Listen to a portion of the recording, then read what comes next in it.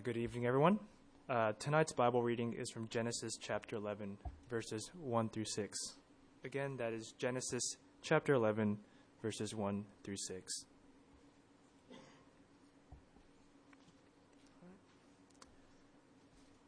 Now, the whole world had one language and a common speech. As people moved eastward, they found a plain in Shinar and settled there. They said to each other, "Come, let us make bricks and bake them thoroughly." They used brick instead of stone, and tar for mortar. Then they said, "Come, let us build ourselves a city with a tower that reaches to the heavens, so that we may make a name for ourselves. Otherwise we will be scattered over the face of the whole earth." But the Lord came down to see the city and the tower the people were building. The Lord said, "If as one people speaking the same language they have begun to do this, then nothing they plan to do will be impossible for them." Hi everybody, my name is Joel. I'm one of the pastors here at Wollongong Baptist Church. If you're new or visiting, welcome to our church. If you're not new or visiting, welcome to church. I'm glad you're here. If you have your Bibles, open them up, Genesis chapter 11. We're actually looking at verses 1 to 9. I told John the wrong Bible reading, my apologies. But open up to Genesis 1 tonight. We'll go through it anyway. In a second, we're going to get into it. But just so you're aware, after the sermon, we're going to have question time like we have every week during this Roots of Redemption series. And the phone number will be up on the screen. So if you have any questions, please text them in and I'll do my best to answer them afterwards. But before I crack into it, I'm going to pray. So please bow your heads with me. Father God, we just want to thank you so much for your word. And Lord, I just pray as we come to it right now, Lord, that you just may just quiet our hearts and our minds. Lord, you may give us focus and clarity as we come to your word. And Lord, we pray that you change us by it, that you teach us, that you move us to worship your Son. We thank you so much for the gift of your church and for this time right here. And we just pray that you'll be with us. And we pray this in Jesus' name. Amen. Here's a question for you. Do you consider yourself to be a country person or a city person? Do you consider yourself to be a country person or a city person? For those of you who care, I'm 100% a city guy. Like, it's obvious probably to a lot of you. Like, I speak really quickly. I like coffee, like good coffee from a cafe, not, Nesquik, capsules. I wear skinny jeans. I'm used to traffic. I'm waiting for a car park. I've always eaten supermarket food rather than, the local food. I'm a dude who owns one flannelette shirt. And let me tell you, a good bakery to me is Baker's Delight. I'm a city guy. Like, I've never worked during harvest. I have no desire to work during harvest. Like, it seems like hell. Who would want to do that? Like, I grew up shooting bots on the computer, not shooting foxes on the farm. Like, I am 100% a city guy. Now, some of you are the same as me. You're a city person, but a lot of you here are not. And over the last 6 months that I've been here, I've been getting to know a lot of you guys. And what seems to be the narrative for a lot of you is that you live out in the country and then you move to Wollongong maybe to study or for a job. And the reason why you don't move to Sydney is because, well, Sydney is the devil. And you hate Sydney. Like, you hate cities. You hate large cities. And so you choose to study in Wollongong because you're like, it's not as big. It's closer to the beach and it's chicos. You're like, all right, I'm going to go there. And then a lot of you come here, you like it, and then you decide, actually, it's pretty good. So you stick around, you get a job, and you get converted. You see, a lot of you come here as country bumpkins and you stay here as city slickers. But unfortunately, some of you are still stubborn and still need to be convinced, which is why tonight we're going to talk about cities and what the Bible says about cities. Now, maybe you're like, why should we listen to a sermon from you, a dude who is a professing city guy? Well, I hate to break it to you, but you live in a city. If you live here in Wollongong, if you're not just visiting from the country, you live in the city. And in all seriousness as well, when we think of cities, we tend to think of large areas cities of large population. We tend to think of Sydney or Melbourne, like our capital cities of this country. We tend to think they're the cities. But in the Bible, the Hebrew word for city meant more like a human settlement that had a wall around it. So the reality is, most of you country folk probably grew up in a town that the Bible would probably call a city. You see, in the Bible, a city is basically a town of 1,000 or maybe 2,000 people. It's not that big. So either way, If you're here at Wollongong Baptist Church tonight, it's probably because that you live at Wollongong, which is a city. It's Australia's 10th largest city, population around about 300,000 people. Or you come from the country and you probably come from a town which the Bible would call a city as well. And so for that reason, we need to understand, what does the Bible teach about cities?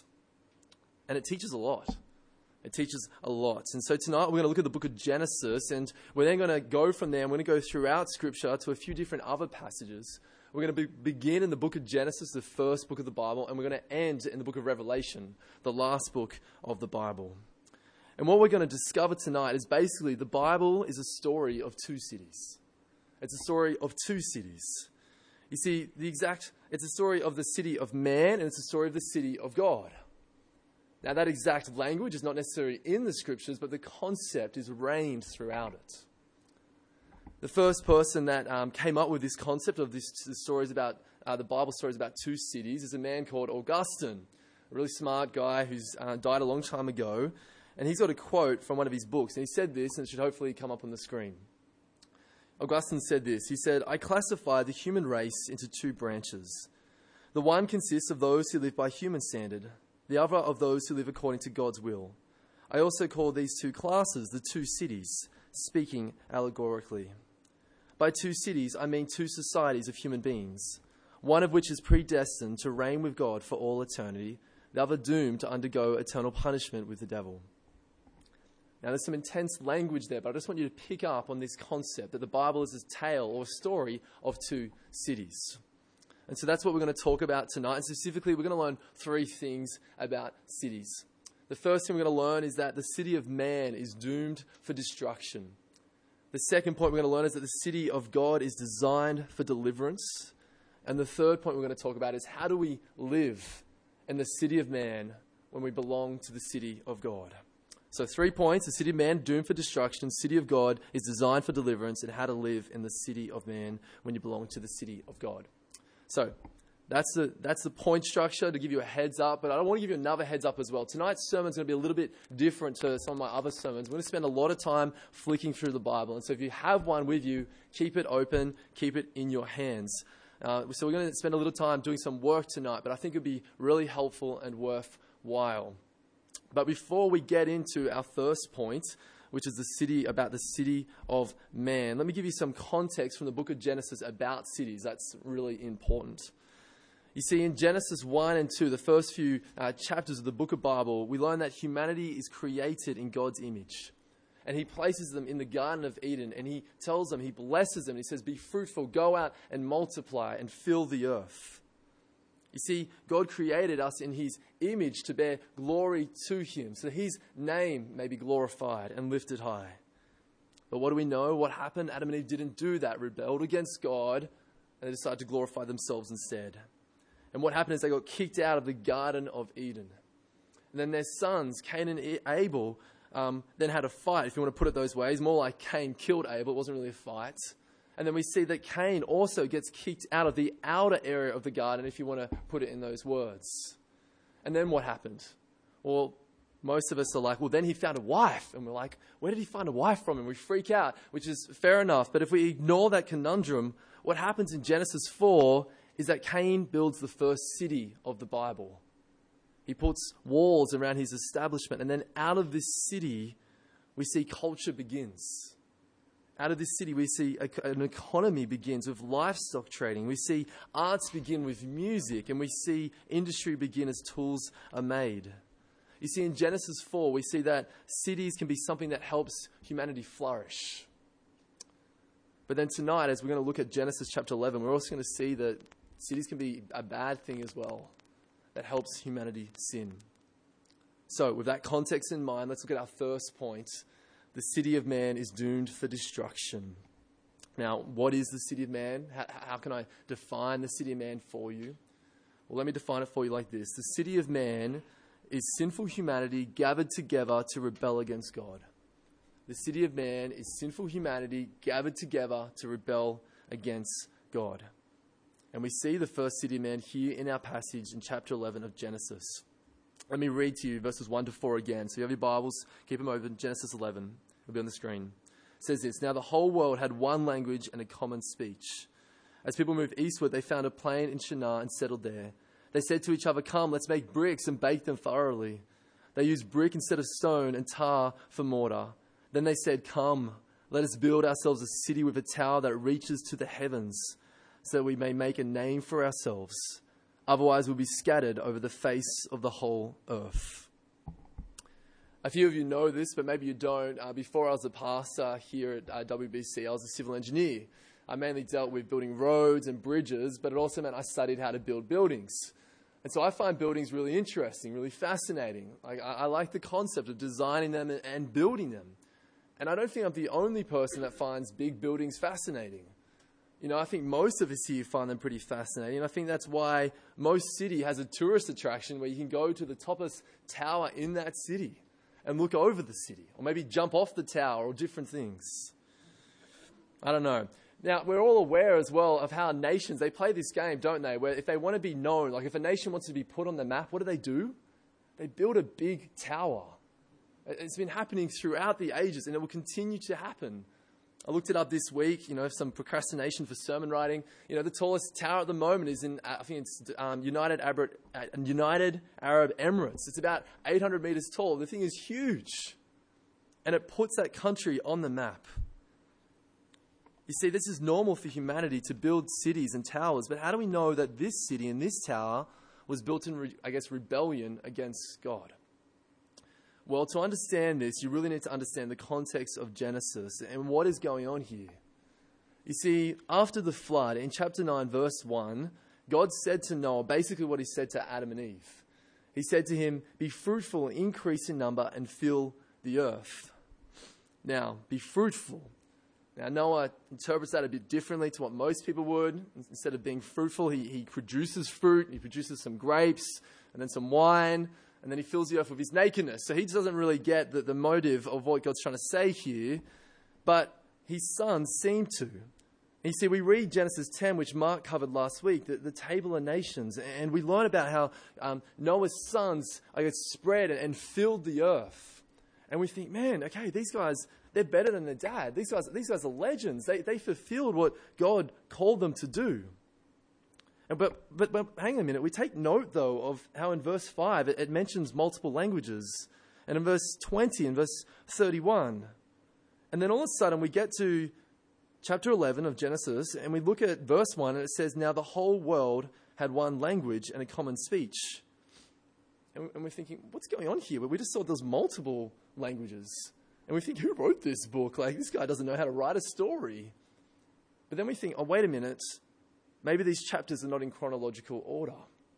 And that's exactly right. That's what's going on here. You see, Genesis chapter 11, verses 1 to 9 explain how Genesis 10 came about.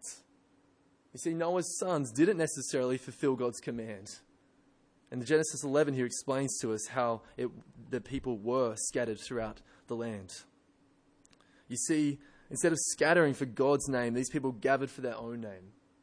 Look at verse 4 again with me. It says, you see, this is Noah's descendants. They came together and they said, "Come, let us build ourselves a city with a tower that reaches to the heavens so we can make a name for ourselves.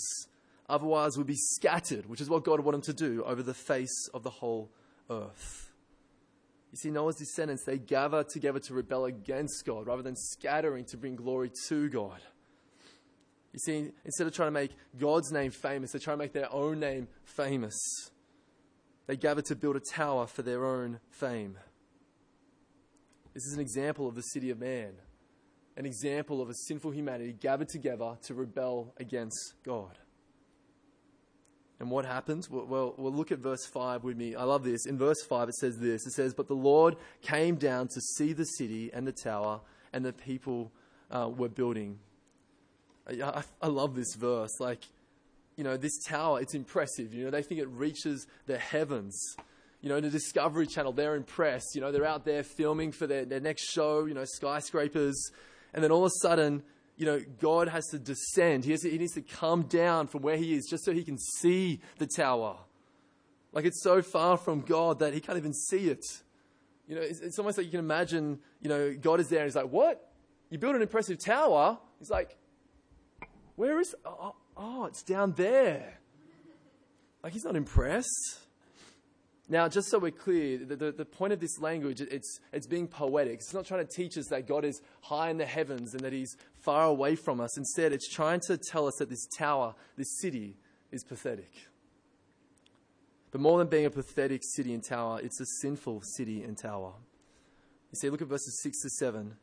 The Lord said this. He said, if as one people speaking the same language they have begun to do this, then nothing they plan to do will be impossible for them. Come, let us go down and confuse their language so they'll not understand each other.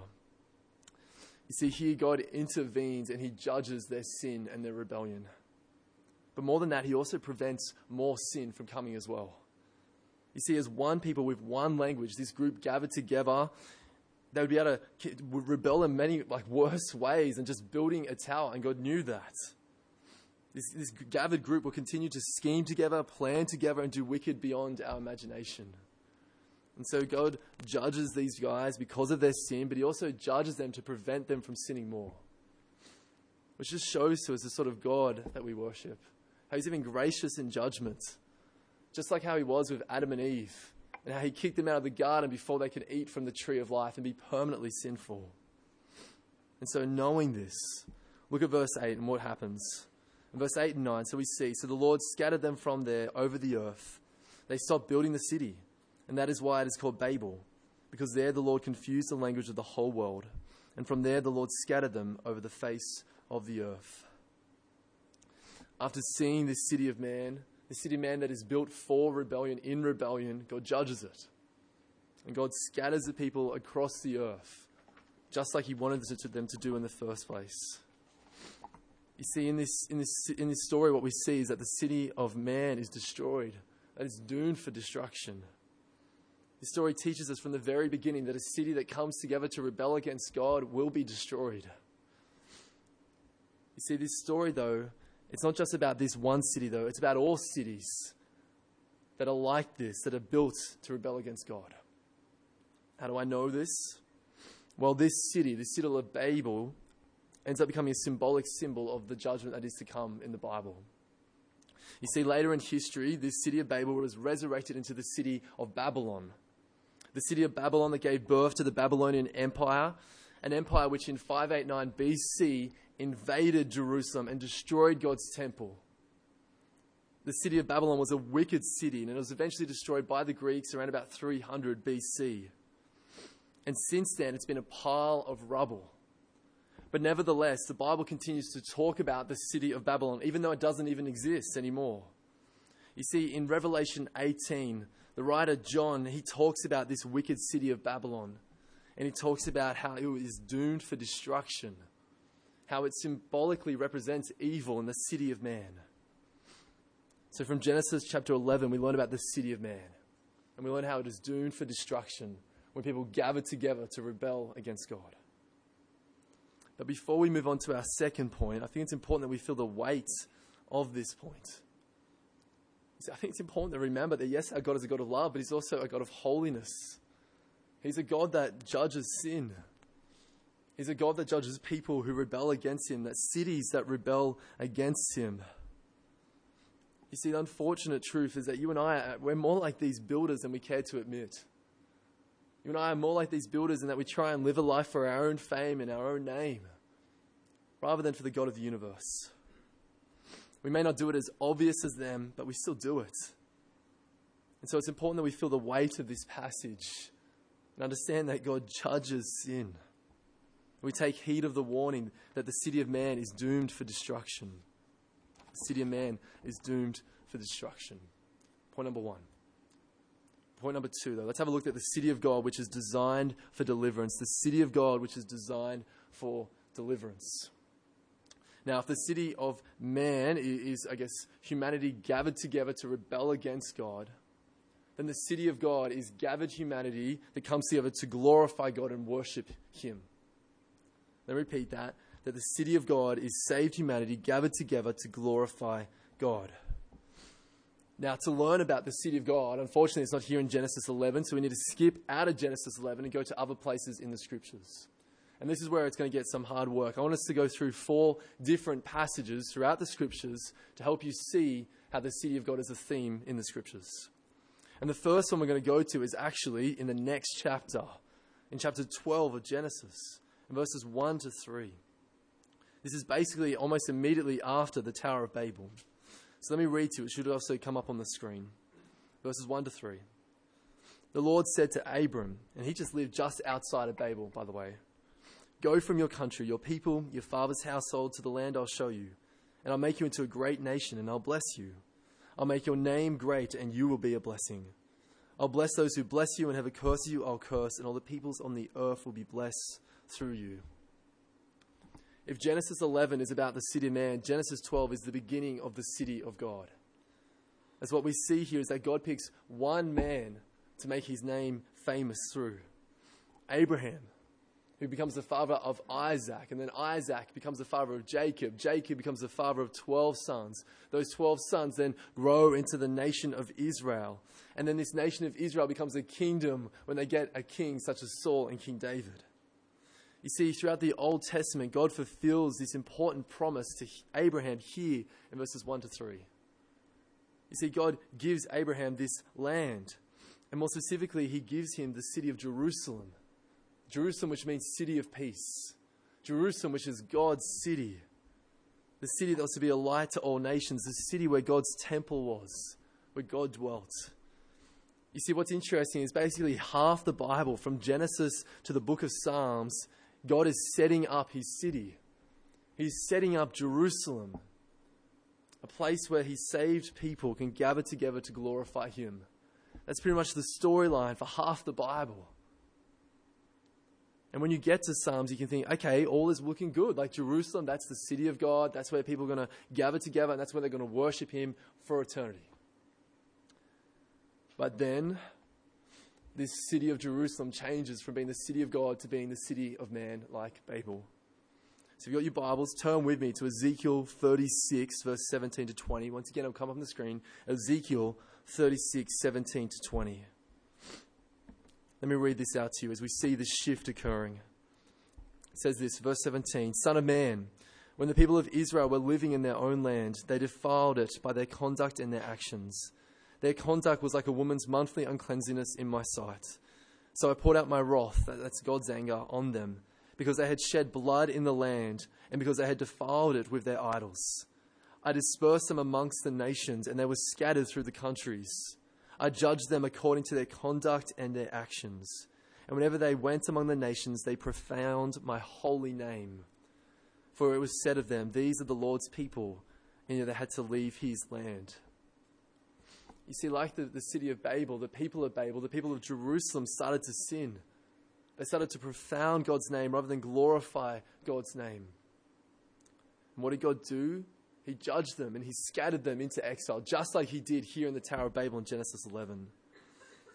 You see, before this point in the Bible, we can think that the city of God is synonymous with Jerusalem, with the physical city in Israel.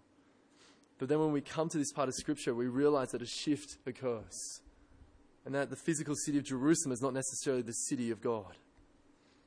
Matter of fact, the city of Jerusalem, like I said before, got destroyed by the Babylonians in 586 BC.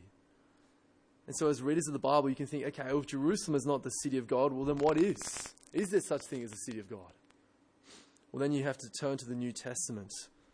And if you turn with me to John 11, John 11, 49 to 52, where we'll learn more about the city of God. Let me read to you verse 49 of John 11.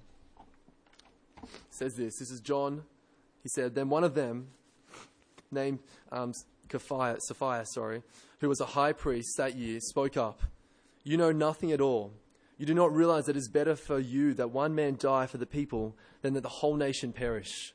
He did not say this on his own, but as the high priest that year, he prophesied that Jesus would die for the Jewish nation. And not only for that nation, but get this, but also the scattered children of God, to bring them together and make them one." Do you see what's going on here? You see, Jesus did not only die for the nation of Israel, but he also died for the scattered children of God. You see, church, it's important that we see in the Old Testament, God judges people by scattering them. But in the New Testament, he saves them by gathering them. Like, think about it. What is the church? The church is a gathering. Like the word for church in the New Testament is ecclesia in the Greek, and that just means gathering.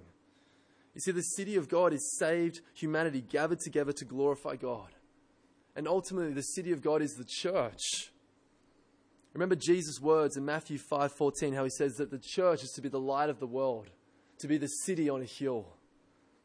The city of God, which is designed for deliverance, the church is the city of God, where saved humanity gathers together to glorify him. But not only that, one day the church will live in a physical city of God once more. In our final passage, Revelation 21, verse 2, let me read this out to you. As John says this, the writer of Revelation, when he talks about another city, and this time it's not Babylon, but it's Jerusalem. He said this, verse 2, I saw the holy city, the new Jerusalem, coming down out of heaven from God, prepared as a beautiful bride dressed for her husband. And I heard a loud voice from the throne saying, look, God's dwelling place is now amongst the people, and he will dwell with them. They will be his people, and God himself will be with them and be their God. Get this, he'll wipe away every tear from their eyes. There'll be no more death or mourning or crying or pain, for the old order of things has passed away. You see, in the scriptures, just like the city of Babylon is symbolic for wickedness and evil, the city of Jerusalem is symbolic for God's people as they gather together to praise God. You see, point number 2, the city of God, it's designed for deliverance. You see, the church is God's city, but then also one day we will be in God's ultimate city for eternity, the new Jerusalem. So, what does the Bible teach us about cities? It teaches us a tale of two cities, the city of man and the city of God. The question is, which city do we belong to? Do we belong to the city of man, or do we belong to the city of God? In your life, are you living for God's glory, or are you living for your own? Are you being like these builders, or are you seeking to lift up God's name and his fame? Maybe some of you are realizing that you're not necessarily living for God and you like to belong to the city of God. And you're wondering, how do you enter such a city? Well, let me tell you. As most of you know, I play basketball on a Monday nights just for fun with a random bunch of guys. We're called We Got Buckets. It's a lie. We do not have buckets. We had a winning streak of one game, and that's it. That's our winning streak. It's game over. Now, one of my favorite basketball players is a guy called Kevin Durant.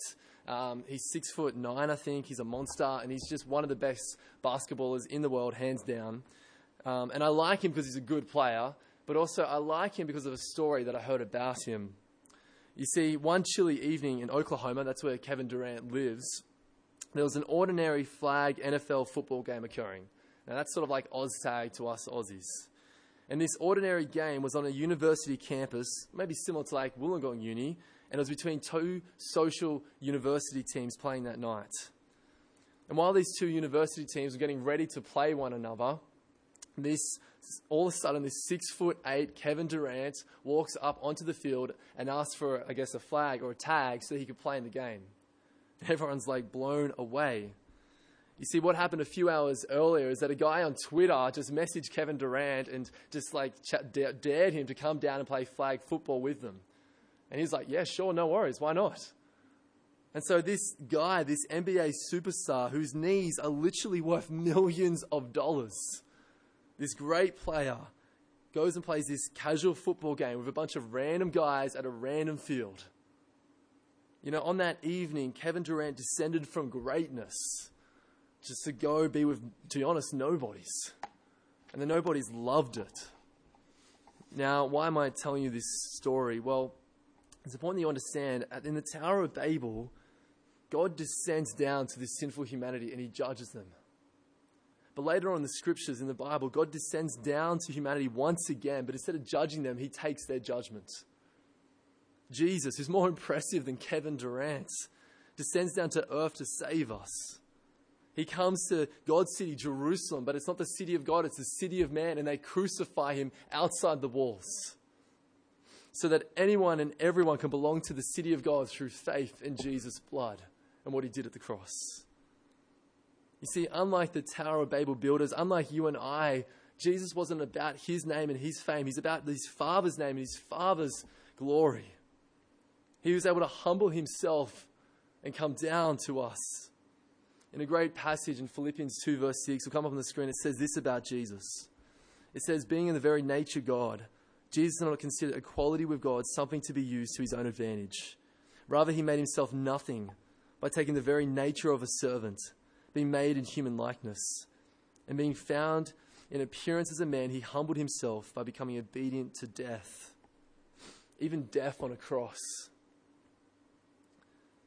If you want to enter the city of God, you need to have faith in Jesus, the one who descended down, not to judge us, but to take our judgment for us. So, what does the Bible teach us? It teaches us about the city of man and the city of God. The city of man is doomed for destruction, but the city of God is designed for deliverance, for those who put their faith in Jesus, our Savior. But let's get a bit practical to end here. How do we as a church live in what is the city of man, to be honest with you, a city that rebels against God when we belong to the city of God? Well, there's so much here to say, like literally so much. But instead, I just want to give us 2 tips to finish here. The first tip is this. We're to love our city. We are to love our city. You see, as Christians who live in this city of man and we await the final city of God, we are always tempted to fall into one of 2 errors. We're tempted to fall into separatism or syncretism. What do I mean by that? Well, we're always tempted to fall into separatism. In other words, we're tempted to leave this city rather than live in this city and love this city. We're tempted to be judgmental of this city and create exclusive communities where people who don't know Jesus are unwelcomed and unwanted. But on top of this temptation to become separatists, we also are tempted to become syncretists. Syncretists who become like the city rather than love this city. Just how like an iPhone is synced to iTunes. You see, syncretists become synced with the culture and the city around them. As followers of Jesus who live in this city, awaiting the final city, we're tempted to fall into these 2 errors. And yet Jesus told his followers, he said to be in the world but not of the world. He said to be a city on the hill, to love the city, to care for the people of the city, even when the city hates you and wants nothing to do with you. Church, I love this city. I love this city. I went to Sydney earlier today, and I love Sydney as well, but I was just like, oh man, this city sucks in comparison to Wollongong. Like Wollongong is the bomb. I love this city. Yet the reality is this city will hate us as a church and as Christians. The reality is the city will persecute us because of our view that the Bible is God's word. This city will persecute us because of our view on marriage, because of our view on abortion and much more. But nevertheless, Jesus tells us to expect such persecution and to love this city. And so let me ask you and me, do we love this city of Wollongong? Do we weep for this city like God weeps for this city, that people will come to know him? Do we pray for this city and do we care about it? Or are we embarrassed by it? Now maybe you're wondering, Joel, how do we tangibly love the city? How do we love a city that is broken and in need of so much love? Well, to be straight, the number one solution is tell people about Jesus. Is tell people about Jesus. Look, like the reality is I look around the room here, like no offense to any of you, but I don't see any arrows, I don't see any Batmans, I don't see any daredevils in this room. You see, none of us here are the hero, but Jesus is. And so he's the one that we want to talk about. He's the one that we want to point people to. Because he's the one who can change people and save people and help people more than we can. Now, does this mean that we don't physically help our city? That we just don't help out the poor, help out those who are needy around us? Well, no. Of course we do. But at the same time, we need to keep in mind that all we can do is limited. That the best thing we can do is point people to Jesus as we seek towards loving those who are in our proximity. Let's love this city. I've asked Beck Klein to take on the role of gospel-centered service. And part of that role is her thinking about how can we serve the church as well as our community. And so the next few months, she's going to be thinking through how can we love our city more. And I'd love it if you'd be praying and thinking through how can you love your city more. How can you love your neighbors more? How can you love people you work with more and care for this city like God cares for this city? Tip number 1, love the city. Tip number 2, though, look forward to the city to come. Look forward to the city to come. The book of Hebrews, chapter 14, verse 13, the writer reminds us to look forward to the city to come. You see, as Christians who live in this city, and it's a great city, it's an amazing city, but we need to remind ourselves that it's flawed, that it's broken, and we need to look forward to the city to come. A city that will be greater than Wollongong, a city that will have better coffee than Sifters, better burgers than Chico's, the New Jerusalem, a city where God's people will gather together to praise our great God. Our great God who loved us even when we didn't love him. Our great God who descended down to take the judgment that we deserved. This is tip number 2 we can never forget. Let's look forward to the city to come. Look forward to the city to come. So what does the Bible teach us about cities? Well, there's so much more I could have talked about tonight. But the things I wanted to point out to you is that the Bible is a tale of 2 cities. The city of man and the city of God. The city of man is doomed for destruction, but the city of God is designed for deliverance. May we love this city, but may we also look forward to the city to come. Let me pray to close. Father God, we are thankful for the God that you are. Lord, we think of the book of Jonah, and we think about how the stubborn Jonah didn't want to go to the city of Nineveh, to the city of which is the capital city of the Babylonians, Lord. The Syrians, sorry. And he didn't want to go to that city because they were wicked and sinful. And yet you told Jonah that you love that city, despite the wickedness of that city. As we look throughout the scriptures, Lord, we see that you are a God who loves people, that you are a God who wants to see cities transformed for Christ. And Lord, we long for the day where we'll be in the New Jerusalem, the new city, Father, where we will praise you as your gathered people. Lord, we do pray that you give us wisdom, that you help us as a church to love this city, to know that we can't do everything, but Lord, at the same time that we can do something. Lord, we pray that you be working through us, guide us by your Spirit and your word, and help us to point people to Jesus, the ultimate hero and Saviour who can change people's lives. We look forward to the city to come, Lord, and praising your name. And we pray this in Jesus' name. Amen.